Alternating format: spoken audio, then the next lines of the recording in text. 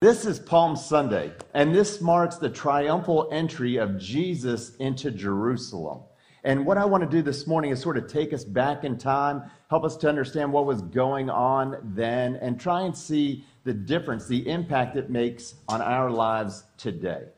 Now, Jesus rose to prominence 3 years earlier, when he was baptized by John the Baptist in the river Jordan.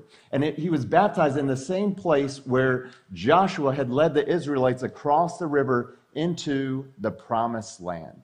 And if you remember the story of his baptism, you know that God the Father spoke from heaven in a big loud voice, and he said, "This is my Son, whom I love. With him I am well pleased." And at that moment, the Holy Spirit descended upon him in the form of a dove. And then immediately he was led out into the wilderness to fast and to pray for 40 days. At his weakest moment, Satan came and he began to tempt him. He was trying to get him to give up the purpose for which he came to earth. But Jesus prevailed. Jesus prevailed. Now, there were lots of different reactions to Jesus over the next 3 years. Some people just loved him and praised him, and they exalted him. They wanted him to become the king of the Jews, to deliver them from the bondage and the oppression of the Romans. And then there were other people who wanted to kill Jesus because he posed a threat to their way of life. Numerous times, some of Jesus' followers tried to get him to go to Jerusalem to take his rightful place as the king of the Jews. But time and time again, you would hear him say these words, "My time has not yet come. My time has not yet come." Well, guess what? His time has come. His time has come. That's what Palm Sunday represents. And he's finally going into Jerusalem. And it was this time of year when Jews from all over the place would come to Jerusalem to celebrate the Passover feast, this festival, this commemoration of what God had done way back when the Israelites were slaves in Egypt, when he spared the firstborn of Israel, and when he delivered them out of slavery in Egypt through the leadership of Moses. And so people would gather in Jerusalem. And so the population of Jerusalem would swell from 20,000 to over 250,000 people. And not only would the population of the people swell, but so would the population of the lambs, because every family needed to take a lamb and sacrifice the lamb to atone for their sins. So that's what's happening. Imagine Jesus. So he wakes up on this Sunday morning, and he knows all that is before him. All that is before him. Then he calls a couple of his disciples over, and he says, "All right, guys, here's what I want you to do. I want you to go to Bethany, just the city right up here. It's where Lazarus and Martha and Mary, you guys know them. We've been talking about them for the last couple of weeks. That's where they live. And there's a certain house I want you to go to. And when you go to that house, guess what you're going to find? There's this little donkey there, a donkey that's never been ridden. And I want you to untie it and bring it to me." Now these disciples are like, "Do what?" Like, they're really uncomfortable, as you might be. Like, you're being told to go and take a donkey that doesn't belong to you. And they say, "Well, Jesus, what do we say if they object?" And he's like, "Look, just tell them the Lord has need of it." And so they do that. Like, that's faith. They trust Jesus, and they go, and they find the donkey just like he had said, and they untie it, and someone says, "What are you doing?" He's like, "The Lord has need of it." And they're like, "Cool, go." Off they go. And so they bring the donkey to Jesus, and Jesus mounts this little donkey. And it's a beautiful thing, and this is why he did it. In Zechariah chapter 9, verse 9, it was to fulfill a prophecy, a promise about the Messiah who would come, this King of the Jews. And this is what it says. It says, "Rejoice greatly, daughter Zion. Shout, daughter Jerusalem. See, your king comes to you, righteous and victorious, lowly and riding on a donkey, on a colt, the foal of a donkey." He fulfilled all these Old Testament prophecies about the coming king, the Messiah, the Savior of the world. Now he begins to make this 2-mile journey to Jerusalem. Now, I want to encourage you, this is just an aside.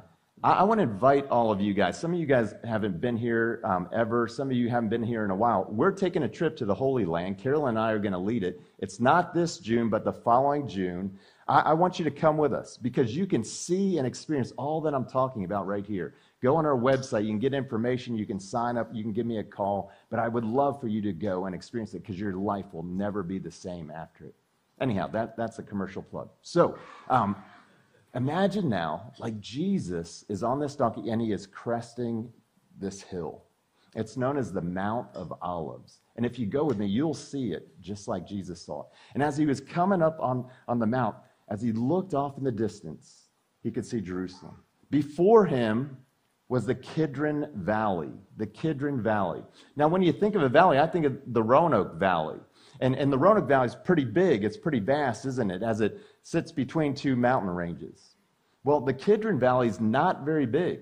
It's only 2 miles long. It's a bit of a hill down and a bit of a hill up. And so Jesus is looking upon the Kidron Valley, and then he looks and he sees Jerusalem right in front of him. And right in the center of Jerusalem is the temple, And it sits up on this mount, Mount Moriah. And then if you look just a little above it, just as Jesus did, there's another mount. It's called Calvary. Some people called it Golgotha, which means skull, because it looked like a skull. And it was there that the Romans would crucify people. And as Jesus looked at the throngs of people and the throngs of lambs heading to the temple, he knew that his ultimate destination was not the temple. It was Calvary and the cross. And as he scanned to his left, he could see the house with the upper room where he would celebrate the Passover feast with his disciples. This would be his last supper. And as he continued to scan to the left, he saw Caiaphas' house. He was the high priest, and Jesus would be taken there on the night of his betrayal, and he would be betrayed by the religious leaders of his day. And then as he scanned back to the right, over to the right, he could see Herod's temple, the palace that he lived in. And there was the Praetorium.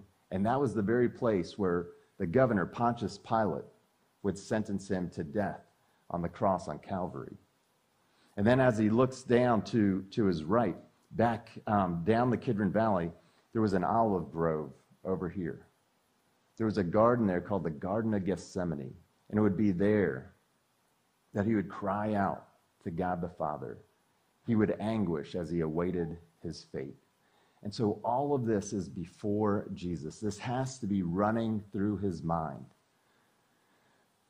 And then he comes back into the moment. And you know what he sees? People coming out, lining the streets with palm branches and waving palm branches and crying out, Hosanna, Hosanna, which means save us, Hosanna. Blessed is he who comes in the name of the Lord. Hosanna. Blessed is he, the King of Israel. And he's taking all of this in. And Luke tells us, as he looked over Jerusalem, I believe as he looked over the people waving the palm branches, those making their trek to the temple, those just going about their everyday lives, he wept. He wept.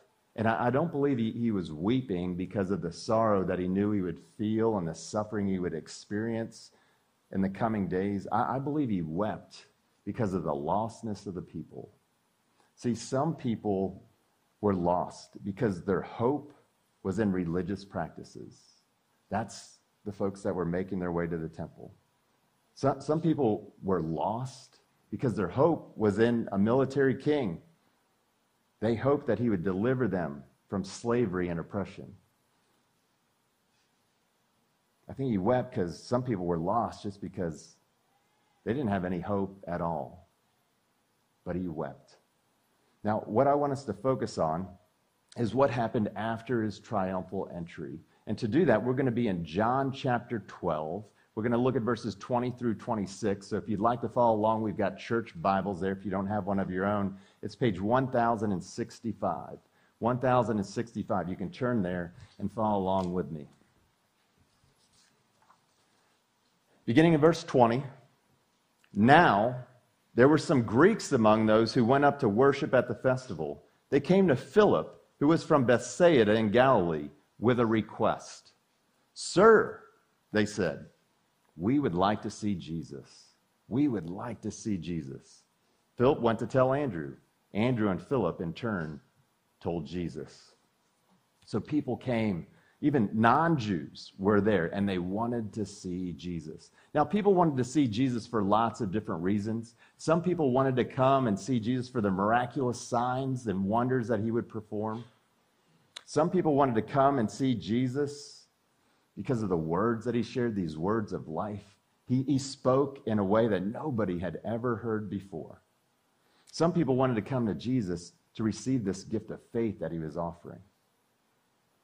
They came to Jesus for many different reasons. And I believe today that people still want to come and they want to see Jesus. Even though some people may not realize it, all of us want to see Jesus. Now, we, I believe, are called to be like Philip and Andrew. Like, we've got this opportunity to help people to come and to see Jesus. And we can do that by leading them through prayer. We can pray for them. We can pray with them in hopes that they will see Jesus. We can open up God's word, Jesus' story, and begin to show them, here's Jesus. And they can begin to experience him through his story.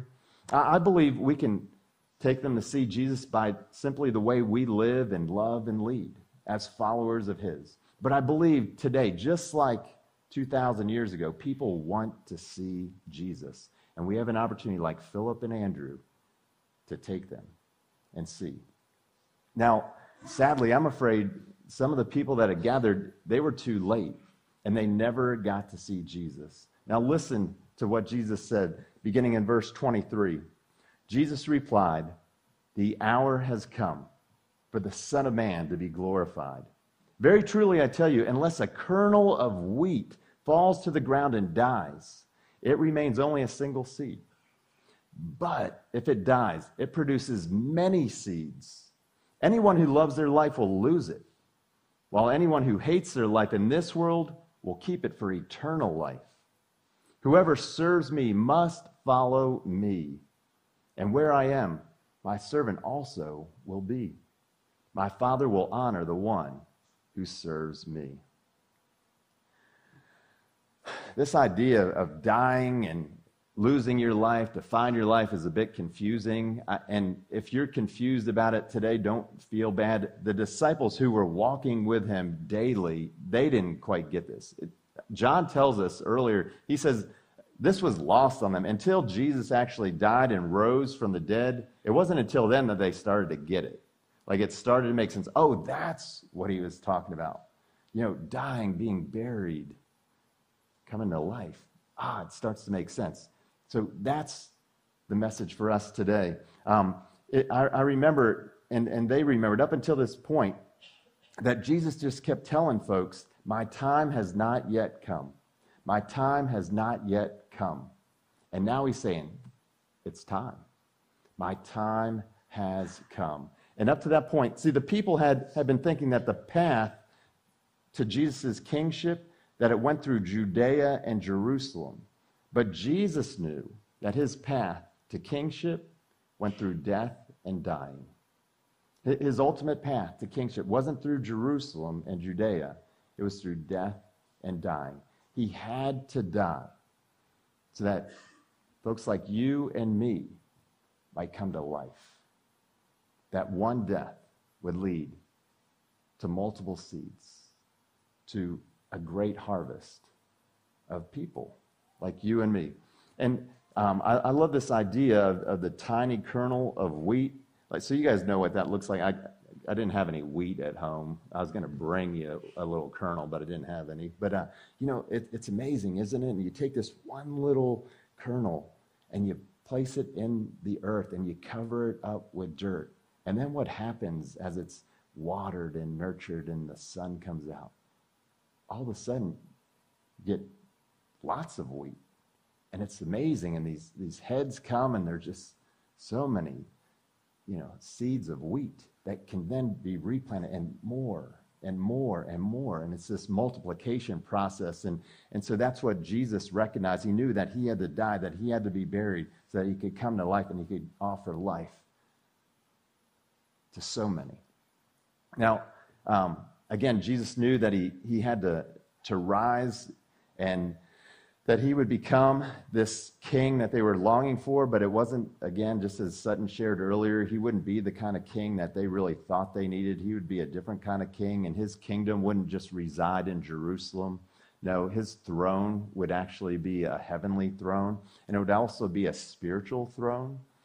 It's an amazing thing that he was offering, that he wanted to become the king of our lives. And for that to happen, we have to recognize that we no longer should reside on the throne of our own life, that we need to be willing to step down off of those thrones and invite Jesus to come in and to take his rightful place on the throne of our hearts, on the throne of our lives.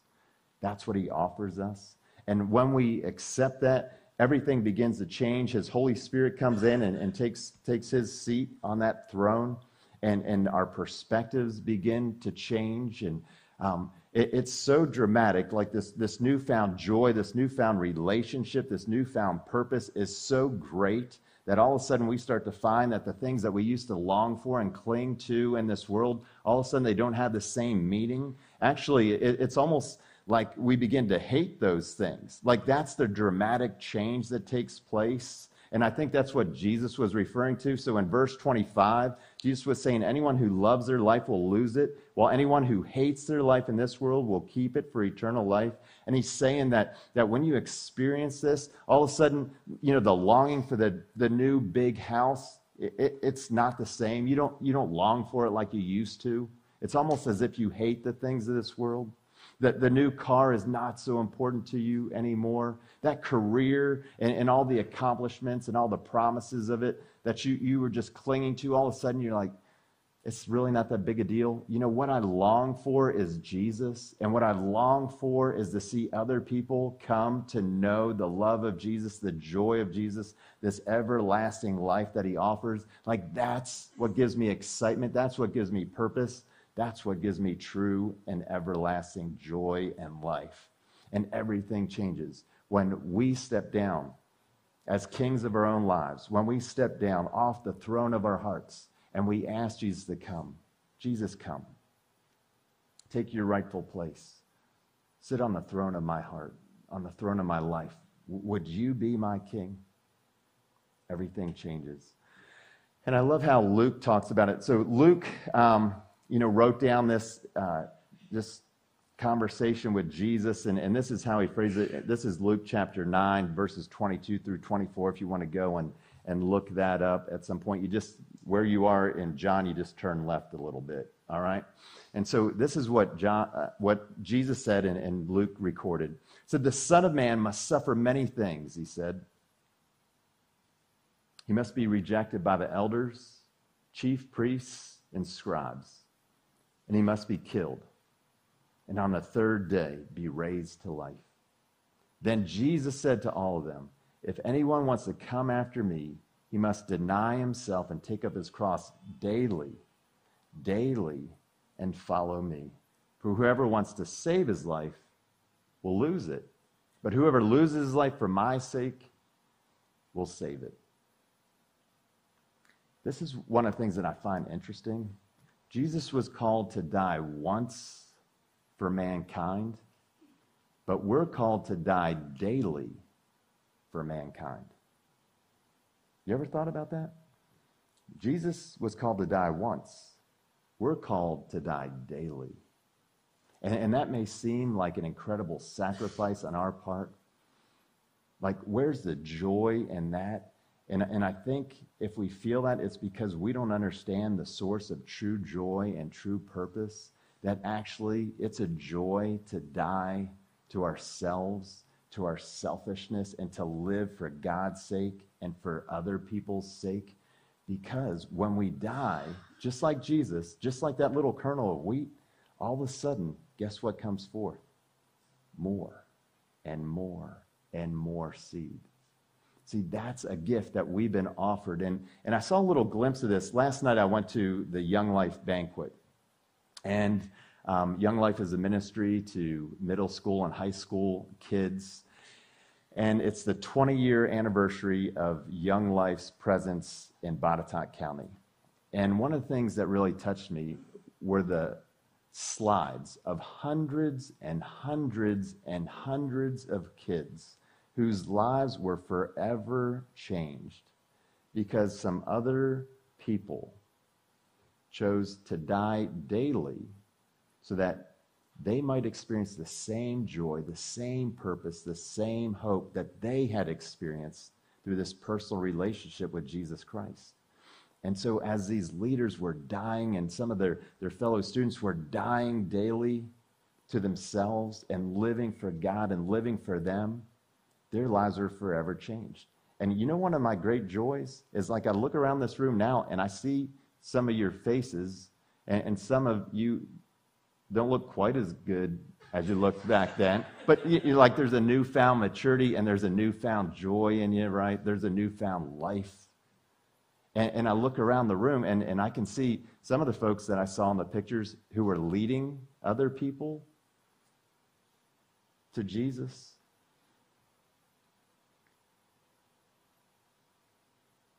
How incredible is that? That we can sacrifice a little bit of ourselves and then lives are forever changed. You know, Jesus died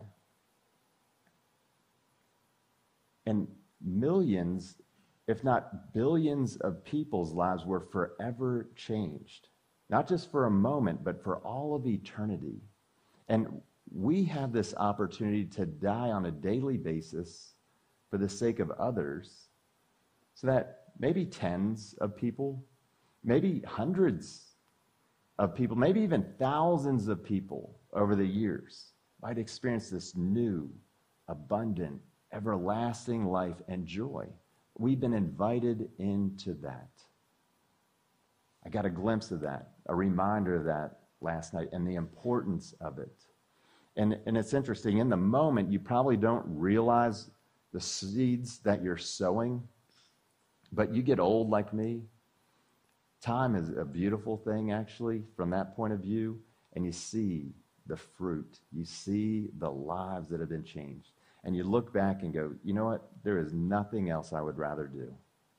There is nothing else I would rather have. A changed life. How do you put a price on it? That's what we've been invited into. That's what Jesus has accomplished for us. Now, as we were singing earlier, we were singing Christ Be Magnified, and I was struck by the bridge this week because I knew we were going to sing this song. And sometimes when you're singing, I don't know that we fully focus on the words.